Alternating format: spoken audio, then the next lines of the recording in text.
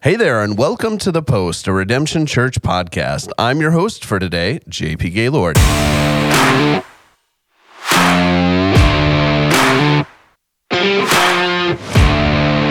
We've got a great show for you today. We'll be touching on questions in Genesis, looking for answers in Genesis. And we're joined today by quite a few people. We've got Charles Kirby. Hey, everybody. Danny Turner. What's up, Redemption? Josh Toby. How's it going? Justin Kemmer. Go Bills. Go Bills.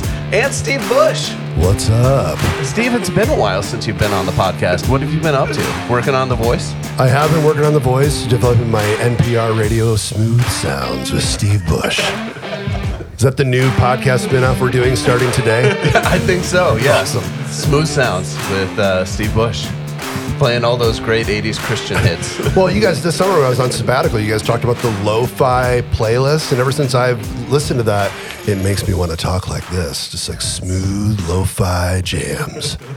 What if you led worship like that?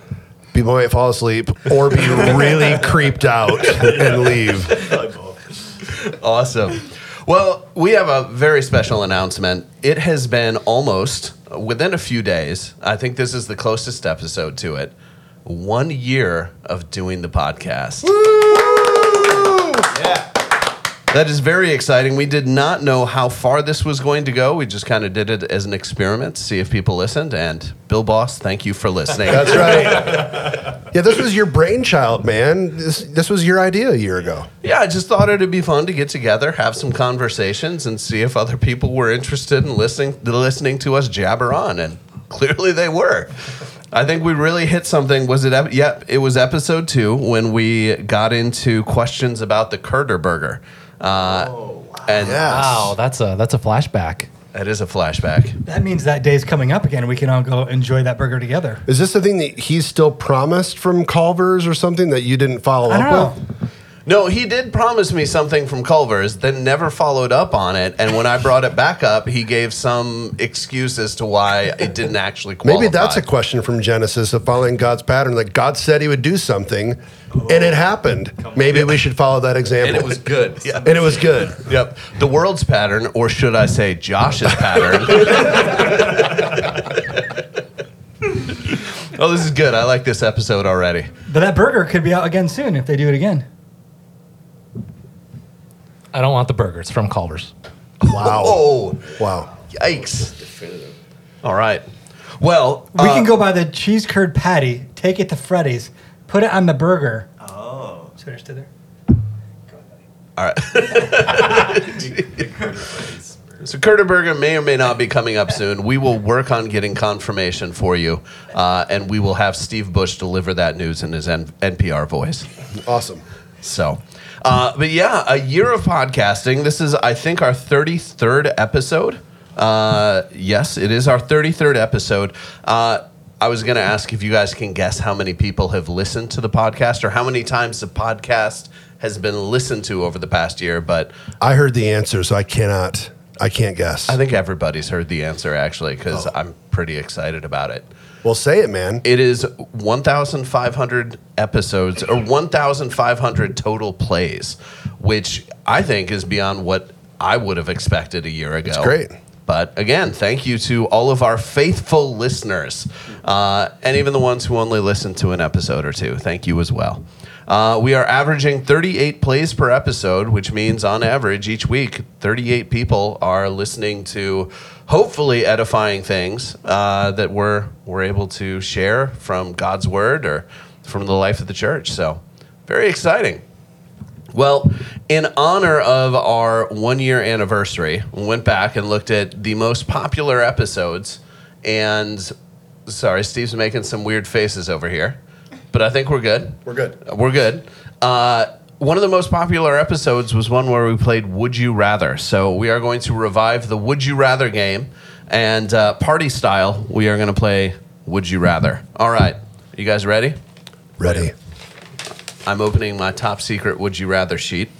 We're starting off strong. The first question is, would you rather go without shampoo for the rest of your life or toothpaste for the rest of your life? I'm going to go shampoo. Yeah. I feel like one would be significantly less offensive to people than lack of toothpaste. I'm going to go with that too, because you could always shave your head and you have to speak to people and they don't want to die True. when you talk to them. I'm going to agree with these guys so far. If you have long curly hair, you don't use shampoo basically ever anyway. So I'm already kind of there. Is that a confession from Danny? It is. I do clean my hair about once a month with shampoo. Are you Other than serious that- right now? Yeah, dude. That's how you get like the Conditioner. natural Yep. oils and stuff Yeah, going? shampoo every day fries your hair. Wow. So, yeah. Is that why Charles accused me of having a comb over earlier? That could be. Let's talk about your shampooing, shall we? All right, Justin, Josh, care to weigh in? I'll go with the consensus of no shampoo. I don't like this one at all because both of them are about being clean, and that's a big deal to me. Yeah. So, You do take an average of 4.3 showers a day. what's Justin phrases he uses to not answer stuff all the time? Of something abstinent. Substantia. vote. Okay, what do you vote? Sorry. All right, I guess I would choose to not wash my hair. Okay. I would agree with everybody else. All right. I was kind of thinking originally like no toothpaste, which I'll admit is gross, but on Survivor they use like little twigs and stuff to clean their teeth. I don't know how much it does for your breath, but anyway, They also have incentive of large amounts of money. that is true. That was not part of your would you rather question. That is very I think true. they use coconut too. You know, that can be a cleaner. Yes. Oh, yeah. Coal? Is that? Well, What's the black stuff I've Charcoal. seen? Yeah, I mean, yeah, there's charcoal. Some toothpaste out there with charcoal in it. I would grind it first before you just shove charcoal in your There's mouth. wisdom there. All right, let's move on to the second question. Would you rather have a time machine or a teleporter? Who wants to kick this one off? Wow. I think I'd rather go back in time and live through some specific moments that we know about in the history of our world. Do you have one that comes to mind? That's not the question. The question was, but there's lots of things even in our country it would have been pretty unique to see, or even in the Bible that would be pretty unique to see, and have been able to live through. I wouldn't pick certain things to live through, but there's some unique things. Did you think of a comeback to asparagus guy after the fact that you want to go back and give to him when he tells you would be that all good. you need is asparagus? That would be good. If you're missing the reference, go back and listen to Sunday's message. I would go teleporter. Teleporter? I mean, a time machine would be awesome, but I think what would be more awesome at this stage of my life is to join hands with my family and Mary Poppins it to some other part of the world. Where would you go? I don't know, Europe, Fiji, Fiji's good. one of those huts that's in the middle of blue water with nothing around. Flint, Gary, Indiana. Well, those would be first. Sorry, Fiji would be third or fourth. Yeah. Awesome. Danny, Charles, come on. Yeah, What do you I'd guys go got? teleporter because with a 7-month-old baby and just life is crazy, I would love to be in multiple places or have the ability to just teleport into different places. All right. Yeah.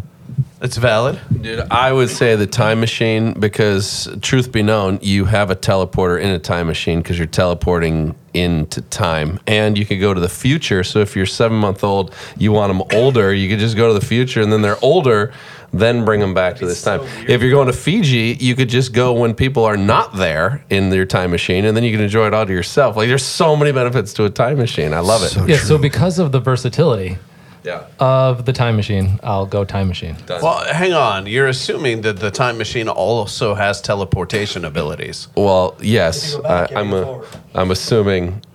Well, what if you just time travel to the exact same spot, but like 20 years I see what you're prior? saying. So Oh, I you're have back to. to the future. Like if I might be in a mall parking lot, But when I go back in time, I'm in that same location, but it's an open field being chased by Indians. Boy, that's a good point, because then if you go back to the time of Jesus, you have to run into all of America before any civilization. Across the ocean. So you can't even get to Jesus. We're gonna need some clarification. Yeah, JT. come on. Yeah, We're I'm sorry. so Is off the rails. time machine just a time change, and you're still in the same location? Because you said go back in history. Yeah. Are we talking about time versus location? Because if not, this time machine really sucks. If you've got the technology, you better be able to use it to go our somewhere. only frame of reference is the DeLorean with Michael J. Fox, and that was always the same location. Yeah, but to the point, the movie Time Machine, that actually had the person stay, and then they just went back in time. Here's So, yeah. what I'll allow. You can time travel, and you can change position, but your relative position to the center of the Earth doesn't change. So it's kind of like when you were a kid and you spun the globe and put your finger down. Got it. So depending on where the Earth has rotated at the exact moment, Yeah, you're because you time could be in the traveling ocean. to. Yeah, okay, teleporter. I like it. No whammies. Let's do it. Big bucks, no whammies. Oh man, sorry. The website I grabbed these from 5 minutes ago did not specify what the exact capabilities or specifications were. I think they were counting on 10-year-olds playing this game. they probably were. Yeah, but hey, Josh, remember when we played with my kids and they got like crazy into the details about this? I don't think 10-year-olds would do it any differently. So, all right, next question. Would you rather live in a country with a low cost of living but horrible weather, also known as Scotland, or live in a country with a high cost of living and amazing weather? Just kidding. I think Scotland actually has a high cost of living and terrible weather.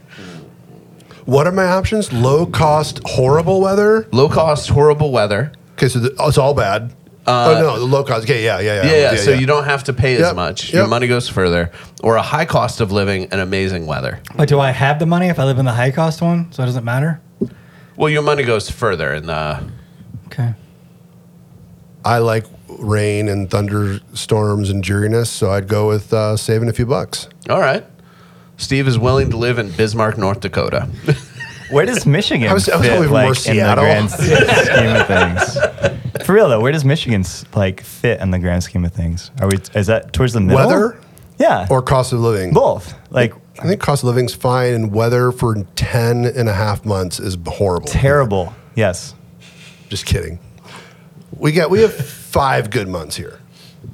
Right? Summer, fall, Spring. spring. But you can go skiing in all of our wonderful mountains. That's true. That's true. All right. Anybody else care to weigh in on this? I appreciate the beauty and am willing to spend the money for it. Okay. So high cost of living and amazing weather. Yeah. Great. We should probably just move on unless you guys have anything profound to offer. I don't. All right. Great. Next question. Would you rather, this one's good. Would you rather have 5 half-size clones of yourself or 1 full-size clone of yourself? 5? 5 half-size clones. Oh my god. But they're only half-size, so if you ask them to change a light bulb, you're going to be out of luck. Yeah, but there's So 5 minions? of them. They're like little minions. 5 minions. 5 minions. Yeah, that's easy. Yeah. Do 5 half-size clones. Okay. Anybody else? Josh. So Josh's half-size clone would be so short. There it is, everybody. There it is. Sorry. Someone was going to make that joke. We were all waiting for it. My mind goes to if there's 5 half size, that means I end up with 2.5. It's a better deal. 2.5 of myself Easy. instead of 2. There doesn't need to be any more of me, so I'll just go with 1 full size clone. Good. The website did not specify how much they eat or if you have to provide shelter and living quarters for them. So, They're going to provide for me. huh? They're going to provide for me. They're going to provide for you? Yeah, you just task one of the 5 on going out and foraging for food and you're good to go. Or getting a job. Anyway, we'll move on. Half job. Josh, Steve? I'd probably go 1. I don't even half size. I'm not sure the world needs 5 more of me. However, I think the cloning thing would go wrong with me. And like my clone would have like a lazy eye and a missing ear and not be able to talk right. And there's a lot that could go wrong. If my wife was here, she would say the world doesn't need another Josh Tovey. So neither of these options is what she'd probably say. So I can hear her saying that. yeah, I would choose the 5 The 5? because then I could stack them, and then maybe we'd be taller than 5'6". Nice. All right, next question. Second to last question. Would you rather have to shave your head or have your nose pierced? Shave my head. Yeah, I've shaved my head multiple times. It's not a big deal. I'll go that. Yeah, shave my head. I don't need to. Oh, you Danny- have to weigh in. Danny That's just wants to shave the top and keep the sides. I was legitimately considering getting a nose ring before I started at Redemption, so I would say get a nose ring. Okay. So what kind of nose ring would do you with go that with? what you will. Hoop or stud? A hoop. Hoop. Yeah. Wow. Like a gold one. Be cool. Is stud even an option for dudes? To be a stud? No, to get a nose ring stud. I don't know. Okay.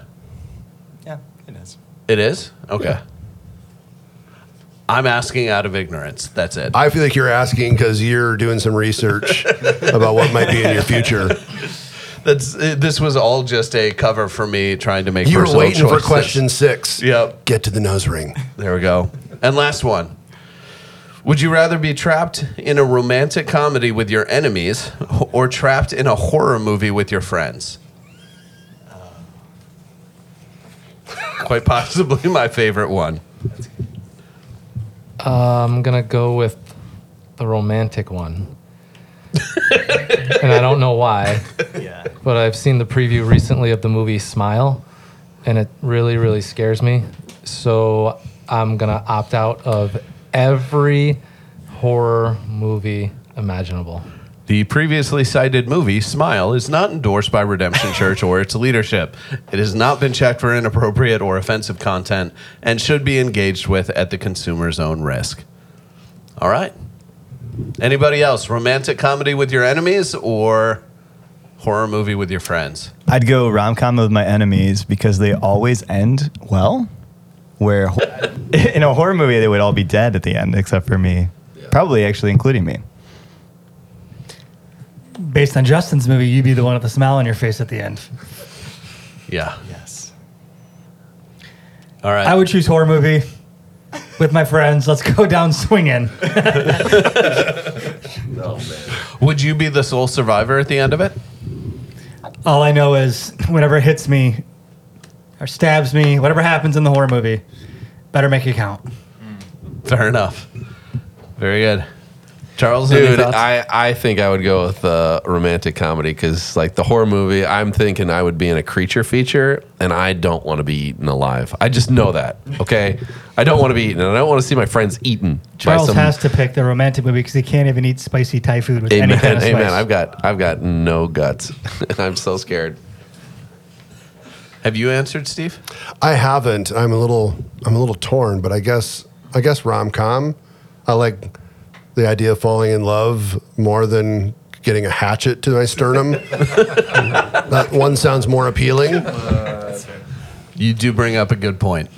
No pun intended. But what if you got bit by a werewolf and turned into a werewolf in this Then horror I movie? was. That'd be awesome. Oh, okay. Maybe. Yeah, I guess it doesn't specify that you're the victim in the horror movie. You could be the aggressor, maybe. I feel like the aggressor always dies, but then there's a return because there's a sequel. Yep. So maybe that's a good choice. Depending on what series you're in, it could be 30 years of sequels. It's true. So, all right. Well, awesome. Thank you guys for playing Would You Rather. Yes. Happy birthday, podcast. Well, as we dive into the next segment, we're going to talk a little bit more about Genesis, a book we are now going through a sermon series on. And rather than diving in maybe immediately to the nitty-gritty and the details and the Hebrew and all that, I just want to ask, Josh, as you've been preparing for this, what's the part of Genesis and preaching through Genesis that feels the most daunting? I don't necessarily want to say frightening, but the place where you're like, oh my gosh, I don't know how this is going to work out. Yeah, I think we're working through that now. I think the chapter 1 and aspects of 2 are probably some of the most debated sections of Scripture, at least in our world, I would say, right? And so I think making sure that we work through Genesis 1 in a biblical manner to try to be faithful to the text. And there's some verses that I think are hard. I think verse 2 of chapter 1 is sometimes a difficult verse to wrap our minds around necessarily. And there's lots of viewpoints on it. Then, of course, you have all the different views on creation and how old the earth is, and all that stuff comes into play with the questions that people have. And so just handling it in a way that is helpful to understand what people were hearing that were receiving this letter, but also I would say that's applicational to my life today, because we can just make statements and that's great and all, but how does that encourage me or challenge me today? And so I think that's one of the challenges to do, is just connecting it to our everyday life when we think about clarity in the chaos. Okay. You mentioned specifically verse 2. Can you read verse 2? Yeah, so verse 1, in the beginning, God created the heavens and the earth. And verse 2 is, the earth was without form and void, and darkness was over the face of the deep, and the Spirit of God was hovering over the face of the waters. Okay. And you mentioned there is a fair amount of controversy around that verse? There's just a lot of questions, I would say, that people have. And I got it even a lot from our own people. Yeah? Yeah, actually related to verse 2. But then I think you have the whole created order too, which is wild. You know what I mean? But when you look at all the patterns we mentioned this week, I think there's incredible intentionality behind all of it, which studying it actually gave me even more confidence than I already had. And I was already confident that our God created by speaking it into existence. But so there's a lot going on in the book. And we've looked through days 1 through 6b. 6b. Awesome. Would you mind maybe highlighting some of the things that we've covered already? Yeah, so we spent the first week just looking at the first verse, really focusing on the first phrase of "in the beginning, God," and just what are those 4 words set in place as a biblical worldview. And we think about all the different worldviews that exist in our world, which is, everyone's entitled to their own opinion. There's no such thing as absolute truth, like all these things that we face.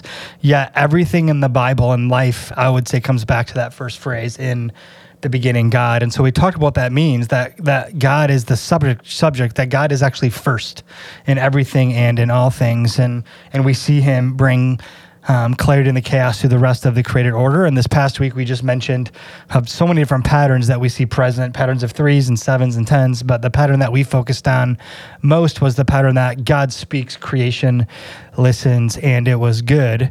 And that's what we see in the Word. But what we see in the world is that God speaks, creation ignores, and it's bad. And we're going to see that tension of those two things unfold as the book as the book unfolds. Specifically, when we get to Genesis chapter 3, we'll start to see 3 and then in 4, and then we have the flood and it just goes bad quickly. And so I just think those are some of the things that we've hit on over the last couple of weeks. I have a sneaking suspicion that the topic in week 1 being about biblical worldview versus whatever other worldview, I have a sneaking suspicion that's going to become a common theme throughout the whole thing. Because even when you start getting into the narrative, the stories, I think of we end each of our messages with a gospel takeaway.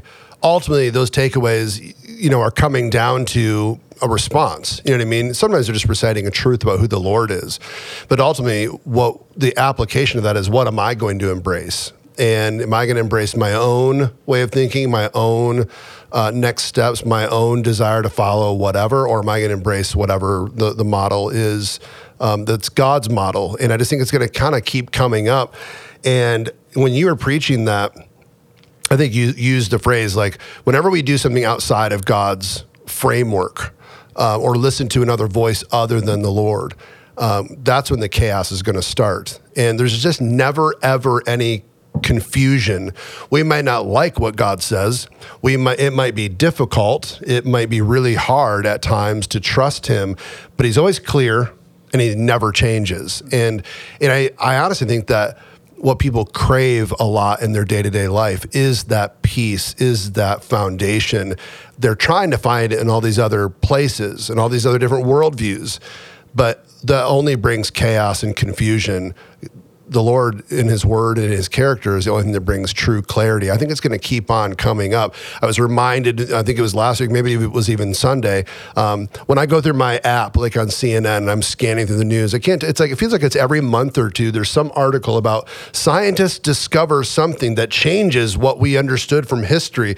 It's like, we tend to be as humanity so arrogant in our own understanding. And because of that, we constantly have to change our foundation because we've discovered something new.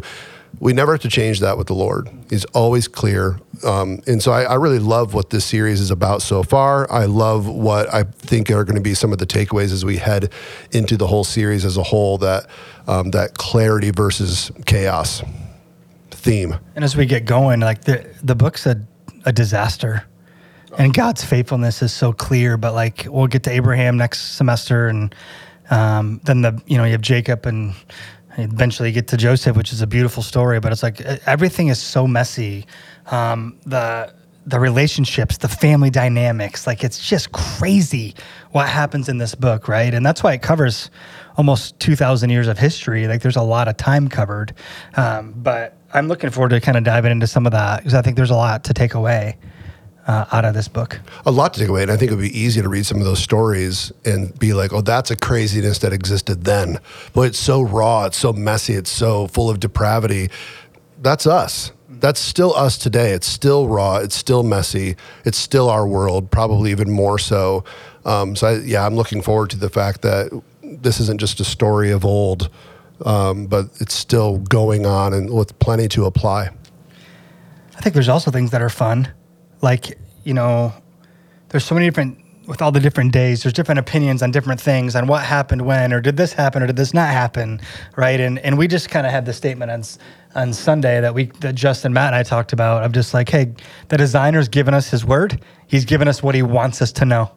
So there is speculation, right? There is some theological, educated guesses on certain things that take place in the created order that I think can be fun to talk about, but don't need to divide, if that makes sense. And we see, I think, a lot of division over Genesis 1, whether it's 24-hour day, 6 days of creation, or whether it's millions of years, or evolution can come in that. We talked about that a little bit Sunday. Like, there's just so many things that come to the table in this chapter. I have a question about that if there's time for it. But JP, Did you have anything different to say or chime in on? No, kind of more of an observation / question. And it feels like as you wade into Genesis 1, there is all kinds of controversy about all kinds of things in our culture, even within the Christian sphere of things. And I think my question is essentially just, is there so much controversy because this is fundamental? And what you do with Genesis 1 determines what you do with everything else. And we somebody quoted who was it, Tozer, who said your view on God is the most important thing because what you think when you think about God determines how you think about everything else. Is it almost the same thing for Genesis 1? And that's why there are such fierce battles going on, both within Christian circles, but even outside of Christian circles. Isn't it interesting when you think about just we have the title of this being Clarity in the Chaos. So what we've been doing is starting from the clarity to then bring into the chaos to get clarity in the chaos. But when we come from the chaos side to try to come to what we see as clear in the scriptures, we're trying to get the scriptures to say often what we want them to say to formulate the chaos that we have in our life, if that makes sense what I'm saying, versus doing it the way that the scriptures do. It's like if you read it from the beginning, you're going to see the clarity in which God created, and that speaks hope into our chaos, Right. Justin, what do you think? Well, I think as you guys are talking, two words that came to my mind are foundational and relevant. And so certainly Genesis, you're starting from the beginning with a foundation, with a clear biblical worldview that God was first, something that was emphasized in week 1. Even something that I wrestled with early on. Well, let me speak to the relevancy where the relevancy is chaos is a relevant word to us today. And so just even in that word, we can look around ourselves, look around in our own sphere of influences, in our own hearts. We probably should start there, but then look around our world, and we know chaos is actually a relevant word. it's a word that I actually struggled with when we started talking about Genesis a little bit, because wait, so you're telling me a God of order created chaos. Now, I think as we look at the world around us and specific to even the original languages and what these first verses are saying, they would define chaos a little differently. And we would look around chaos, around our world, and see the craziness. And really, I love where we landed in defining chaos, where it's anything void of God. And really, he created chaos. He created this void to fill with his good creation, because he then transcends his creation to ultimately fill and with himself, as he comes and walks on this earth, even through salvation, as he fills his children and fills his believers with his spirit. And so those are the foundation and relevancy is where my mind goes. And so we're going to be able to walk through some difficult things and hard things. I think even in my own theology, for the longest time, when it came to Genesis and Revelation, I didn't really care about too strong of a stance on some of the nuances and some of the timelines of things. What stood out to me, and really what I tried to hold on to, is what is this saying about God, which I think is where we are at foundationally walking through Genesis. What is this telling us about God?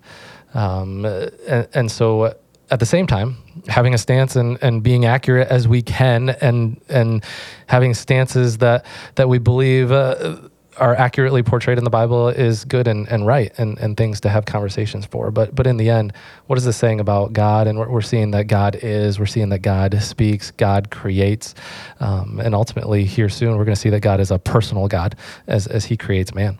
And so excited about where we're going as well. Great. Steve, you were saying you had a question or something to talk about? Well, I feel like, I agree with what Justin just said. There are some general, what matters, I guess, most is some general themes. Is who's creating, he's speaking, creation responds. But what's always been important for me, and I want to lead with the fact that I'm not a scientist, I'm not studying in this area, but it's been important to me for years I land in the camp of being a literal creationist. I find it difficult to view these things as anything other than the amazing thing that they were. Did God really do this in this period of time?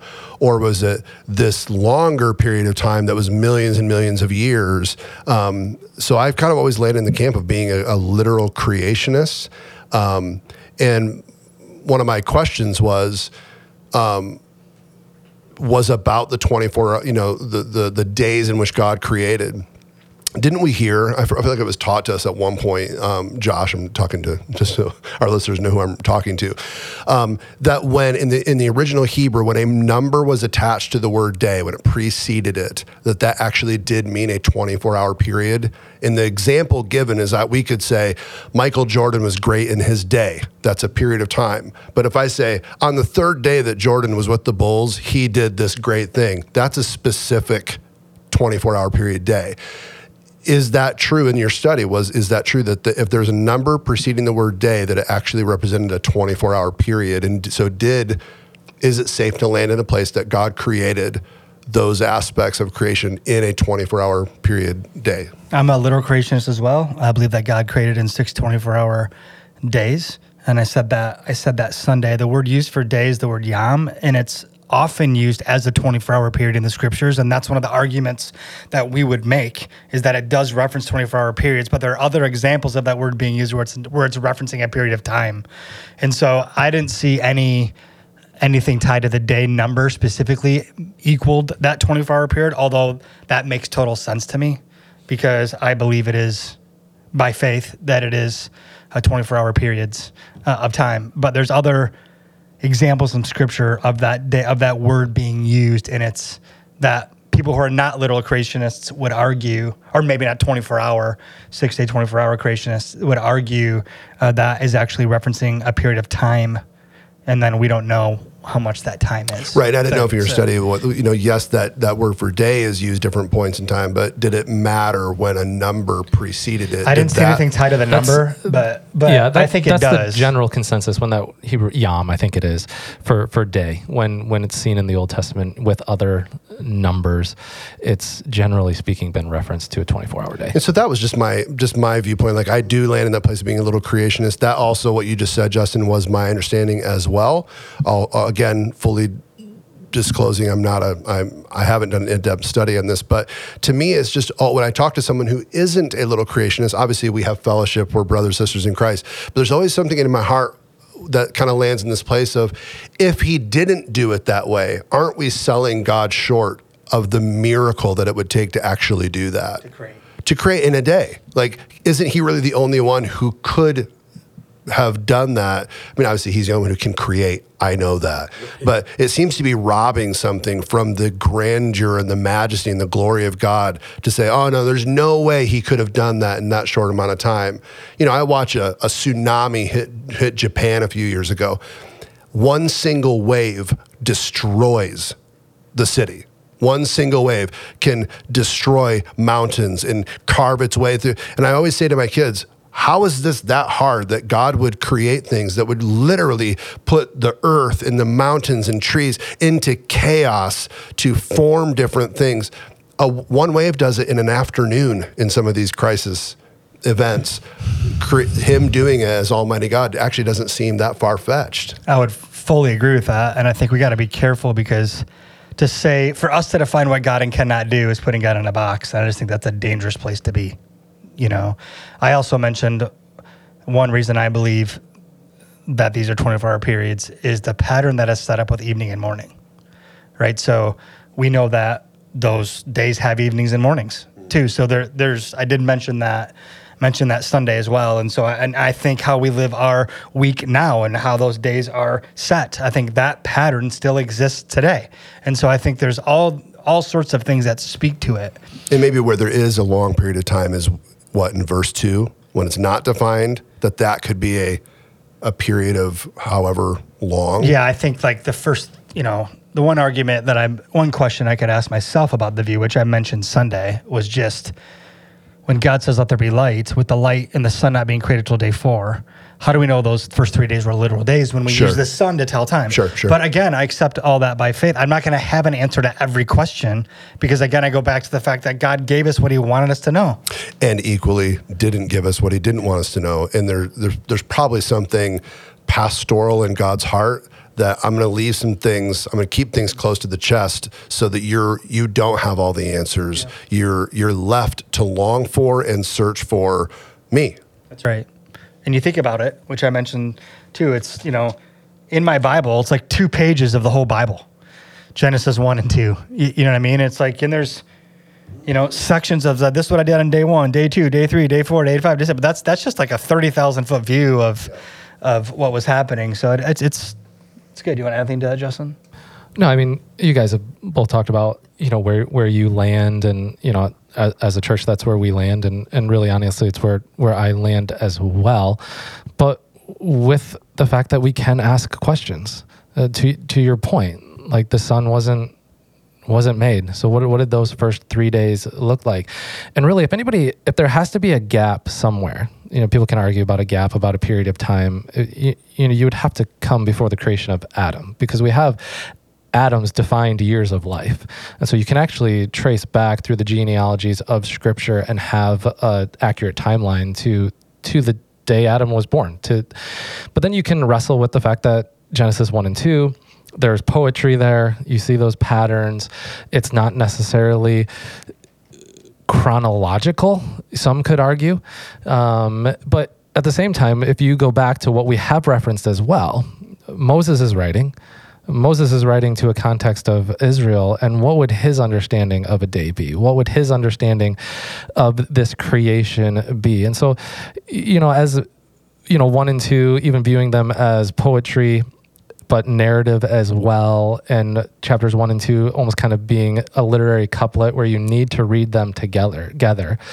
There's aspects of just things that we don't need to know, but I think there's good questions to ask. Even when we talk about the rhythm of evening and morning, how we would understand evening and morning, those two time periods, if it's evening then morning, it actually spans across 2 days. Because for us in our rhythm, it's morning then evening. That's the 24-hour period. And so there's aspects of this that's poetry and communication. But honestly, where I've always landed, why would it take God longer to create? God speaks. And Creation responds and listens, and it's good. And I think from an evolution standpoint, not a scientist, but there's aspects to what we see in creation and wait, how did that develop? How did that get to that point? How did that get so, unique? But I think to Steve's point, we lessen God, his power, his ability to just say it. And it's in its perfect state, the exact way that he wants it. And so, but I love asking the questions. I think that those actually help us grow deeper with what God has for us in his word. Not that it matters. I would consider myself a creation agnostic, which is probably totally the wrong term to use. Where I'll 100% agree. God created in terms of time frame. I kind of shrug my shoulders. I do wonder, which maybe is a little bit ignorant of me, how much it matters. And one way to get around, Steve, kind of your point about when you use the number reference to days, doesn't that mean 24-hour days? Someone once presented the case that it is actually 24 hours days, but rather than it being in one literal 24-hour day, God created, each thing that we see in Genesis 1. They simply asked, well, what if this was Moses up on the mountain, and on the first day Moses was up on the mountain, God showed him the creation of, light, right? On day 1. And the second day that Moses was up on the mountain, God showed him the creation of the waters and the separation of the waters. And so they put it into 24-hour days still, but it was in reference to Moses being on the mountain because nobody was around for the creation of the world. So somebody had to show or tell Moses, which was likely God up on the mountain. So all that to say, I'm not saying like definitively that's where I come down. I find that interesting and kind of compelling to think about, but I don't know. And yeah, like we were talking about how there is mystery in the text, and God gives us what he wants to give us, and he doesn't give us what he doesn't want to give us. Well, there's going to be people in heaven that have different views. Even like Tim Keller doesn't believe that this is 6 24-hour day periods. There's a lot of people out there like theologians that do have different views that I think do love Jesus. But I do think it's important. But I do think it can be considered an open hand issue, not a closed hand issue necessarily. Yeah. Because it's not a salvation thing. Right. At what point do things not become open handed? Is that in chapter 3? Yeah. Well, I think definitely with everyone has to believe in the original sin. I think that's a big deal. With Adam and Eve choosing not to listen, ignore, and do what they want to do, and the result is sin. And I think that's why Jesus came, right? So I think for sure that, but some people don't believe that Adam and Eve are even real. You know what I mean? It's allegory or whatever, So it's... Well, that's kind of what I'm saying. Yeah. To not take a literal approach, isn't that a slippery slope where then you get to decide what God, when God can be taken at his word and when he can't? I think it can lead us down a road that can certainly be unhealthy. Sure. Yeah. It's tough. But again, there's a lot of people that are just smarter than us that have these views, But that's why I said for me and for our church, we accept these things by faith, And I just mentioned the Hebrews 11:3 text that by faith we believe the universe was created by God, And so he can do whatever he wants to do and do it however he wanted to do it. And then who am I to tell him no, So I think that's interesting. But, you could probably do a message on every single day. Oh yeah. You know, because we just looked at one day, like we highlighted the light, which I think is incredibly important in verse 3, because light and life are so connected. If there was no light, there wouldn't be too much life going on, right? And so, but like day 2 is a fascinating day to me. He divides the waters from the sea, from the sky, the atmosphere, you know, but it's not described as good, you know? And so that's a unique thing. But we look at the waters, the rest of Genesis, and waters is used as a picture of judgment, right? He uses those waters to destroy, to bring judgment on the earth. And so it's just interesting when you start looking at all the nuances of what could be happening in some of those days too. One of the things I brought up was the evening and then the morning. And how, hey, that could be a legitimate question about a 24-hour period. How is it understood? Because, you know, that spans across 2 days, even in our context. But one of the things that I loved coming across, as far as the aspect of evening and morning, and not to steal maybe where you're headed this week, was how the Israelites, as Moses was writing, they would have understood that because that's their Sabbath. And so Sabbath beginning in the evening, extending to the morning, from sun down to sundown over the course of a 24-hour period of time. And it was just remind them of what God has given them, and that's rest. And I think even through this, what God has given us, I just hope and where I believe we can land is just resting in his sovereignty, resting in his ability to create. And even I think it's been said, he was able to do it the way he wanted to do it. And that's exactly what he did. And I think because what he has given us, we can rest in it, even in the questions that we wrestle with, but more specifically in the truth that we find is that in the beginning, God. And so it begins with a trust in him. I think those are interesting things, though. Like, we'll talk about it this week a little bit, but it's not morning and evening, it's evening then morning. Mm-hmm. Right? And so that's an interesting thing. And it could be, one view also would be there that God finished his work. Then the rest started, right, in the evening. And then there's morning. But what's also unique about day 7, there is no evening and morning listed in day 7, which gives us the picture we'll talk about briefly this week, that God's in an eternal state of rest. And that's what we're going to be invited into, is an eternal state of rest with him. And so it's the only day that doesn't have the evening and morning listed. So Beautiful. Well, I think that's about all the time we have for today. We want to thank you for joining us here on The Post. If you haven't already, we'd encourage you to click follow, subscribe, or like on your podcasting app to make sure you get notified when we release an episode. And if you have any questions or comments, we'd love to hear those. Just connect with us via email, info@redemptionmi.org, where you can send us a message on social media @RedemptionMI on Facebook or Redemption Church MI on Instagram. Until next time, have a great week.